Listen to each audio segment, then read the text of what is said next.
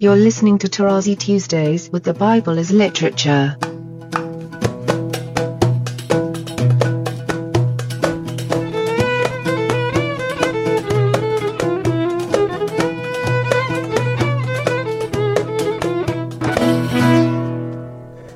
Hi, this is Father Mark Boulos, and you are listening to Tarazi Tuesdays with the Bible as Literature podcast. In this week's program, Father Paul takes questions on Genesis chapter 19, dealing with the action of Lot's daughters and the trap of reading in translation. I am happy to introduce Father Paul on the Bible as Literature podcast, Tarazi Tuesdays. It's very striking, Father Paul, that in verse 36, to secure progeny, they had to violate the law. I mean, incest is obviously highly problematic. Can you say something about that? It tells you that otherwise there would not have been anything. It's like with the flood. If the flood would not have taken place, then we would not have been here talking and doing the podcast. And the progeny and the Zerah, remember, let's go back to the flood. See, we heard about the flood, which we have to use in understanding here. One more time, Zerah, like the play on progeny, offspring, and so on, is dangerous in translations. Because in Hebrew and in the Semitic languages, and in Greek even, sperma, the same word with the same connotation applies to the human being and to the vegetation. You don't have a different word. And all this was put way back before the flood under the aegis of God's blessing. That's how you continue. And ultimately, that's why whatever you think of yourself, whether you came through a sacred marriage between a man and a wife that loved one another, and they were blessed by a priest and a bishop of the Orthodox Church, and you conclude that thus your children otherwise, no way, Jose would say Scripture. A human being is a human being. We know exactly how and where a human being comes from, period.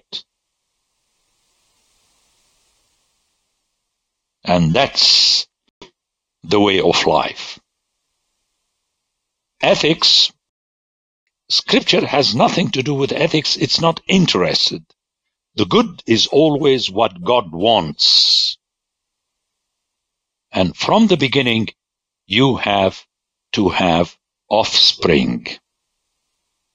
Like the example that I give in my class, when people get excited, the ultimate call of life is that we would all become monks and nuns and so on. That's ridiculous. Because in 50 years, there will be no human beings. As simple as that, okay? So, I know this is hard for Western ear, because the Westerners all together are Puritans. That's why I like to refer now and then to the Mormons, where somehow man can have more than one wife. Now, sitting down and arguing and so on and so on, well, no, we have Salt Lake City, we have Utah, we have a state, we have 2 senators, we have... You begin with what is what you have. Otherwise, you either become selective, or worse, you start thinking that you are the origin of life around you. And you know my criticism against super spiritualism, and texts like this remind us that we are what we are. Okay? Remember Hosea, the Lord said to the prophet, go and marry a harlot. I mean, this is worse than this story. What do you mean he told him to marry a harlot? But listen to the rest of the story. Because it's the same way. It's a land of harlotry and everybody is harloting. But instead of completely destroying Shahat everybody, he does repeatedly what he did in this classic text of the flood, that he kept the Zerah continuing.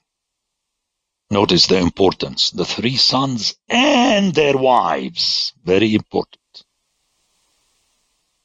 Because the begetting by the 3 sons took place after the flood. According to the text, they had children. So, that's something we have to bear with, and ultimately, it's a leap technically from the story of the text, but it's not a leap concerning the instruction for our behavior. Okay, it's like people can't have children. Yeah, but I would like to have my child, and thus I would like to have my semen, so that I would say, you can do it. Okay? And you're going to pay lots of money. Now you can adopt. You still pay money, but somehow less than that. Coming from the perspective of realism, what is there? What's the difference?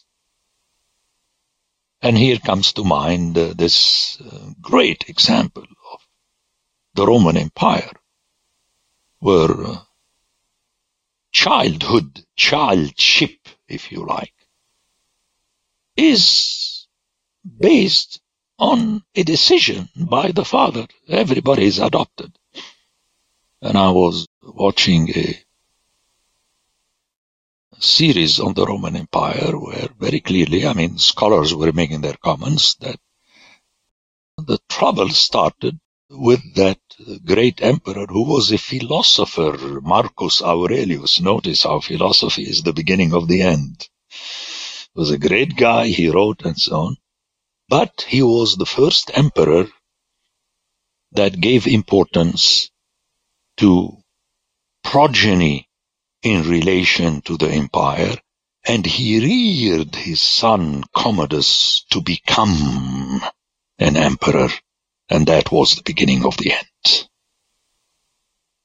Because he was stuck with him. He said, that's my son. That was his reference. First of all, you have to start with a human being, and the human being, we know how it comes, the being comes. And that's the power of this story. Technically, when you hear Hosea, what's the difference between the 2 daughters of Lot and Israel in Hosea? You want to call them harlots? No problem with me. But it is what God does with the real harlotry is not listen to God. I'm asking the people to listen to what I'm saying and then figure out whether it fits the text. And not what does it mean for us today, as Luther taught everybody. Every time you have to ask, what does it mean for us today? Well, you could ask that, but the answer should be, without offspring, there is nothing going on. And this always in Scripture is a gift of God. Notice how it starts with God remembering Abraham. In other words, even the plan of the 2 daughters with their father would not have taken place were it not for God remembering his promise to Abraham. In verse 37 and 38, the play on language was self-evident in the Hebrew. And it struck me because when I was looking at it in English, and I see, for example, Ben Ami, and then I see Ammon with a capital A, immediately in English, something you've talked about often, just because of the capital letter, I'm already dealing with Ammon as an ontology. And I began the process of saying, well, isn't it the same root as the word people in Hebrew and so forth? But what you said was very interesting, that you don't even go through that process when you're reading in Hebrew because it's there in the language plain as day. Absolutely. Here, let me throw a curveball. I mean, an Arab could be excited and start making an aside that Ammi in Arabic means my uncle, because Am means uncle. And then he would say, oh, that is from a father, and from the uncle, it's the family, and so on. But that works in Arabic. In Hebrew, Am is the people, and thus the origin. And the author wanted to play on two parallel terms. Well, first of all, he started with the noun he had. Ammon, like very often, Moab is mentioned as Moab, and then in other times in the Hebrew text, Bnei Ammon, the children of Ammon, or Ammon. So the play is that it comes from before you. A parent is before you, and that's the idea. And the author found a way to say the way you have the play later, as we shall see, with the children of Jacob, and she called this one this because. But it fits the story. In other words, the author was not just trying to impress you with his knowledge of the original. I mean, it's his language, but it is functional, the story, in the story, that these are the sons of Lot. That's why the Moabites, the Ammonites, are related to Israel and Judah through Lot and Abraham. So I have two things. The original words, I mean, your two questions are very interesting. The second one was about, if you don't hear it in the original, you are bound to get stuck at one point. Not at every turn, but at one point. And the other one is the movement of the story, not in its original setting that in the old times people used to sleep together. I mean, because you can say about the Roman Empire and even the deities of the Egyptians and the Greeks, a brother and a sister that fall in love become husband and wife. But that's not the point. The key point in our story here is the Zerah. And the Zerah ultimately comes from God in the sense that God set it this way in Genesis 1. And that, to my mind, is really underscored in the story of the flood, where God does his covenant with the human being and everything that lives, and the nature, again we'll have heat and cold and day and light and the vegetation and so on and so forth. And again, the vegetation as a gift of God. You see where the vine can become a little bit tricky because it is somehow planted by the human being. But the grass and the trees, when they are there, obviously you can tell me we plant also trees and so you can play games, but generally speaking,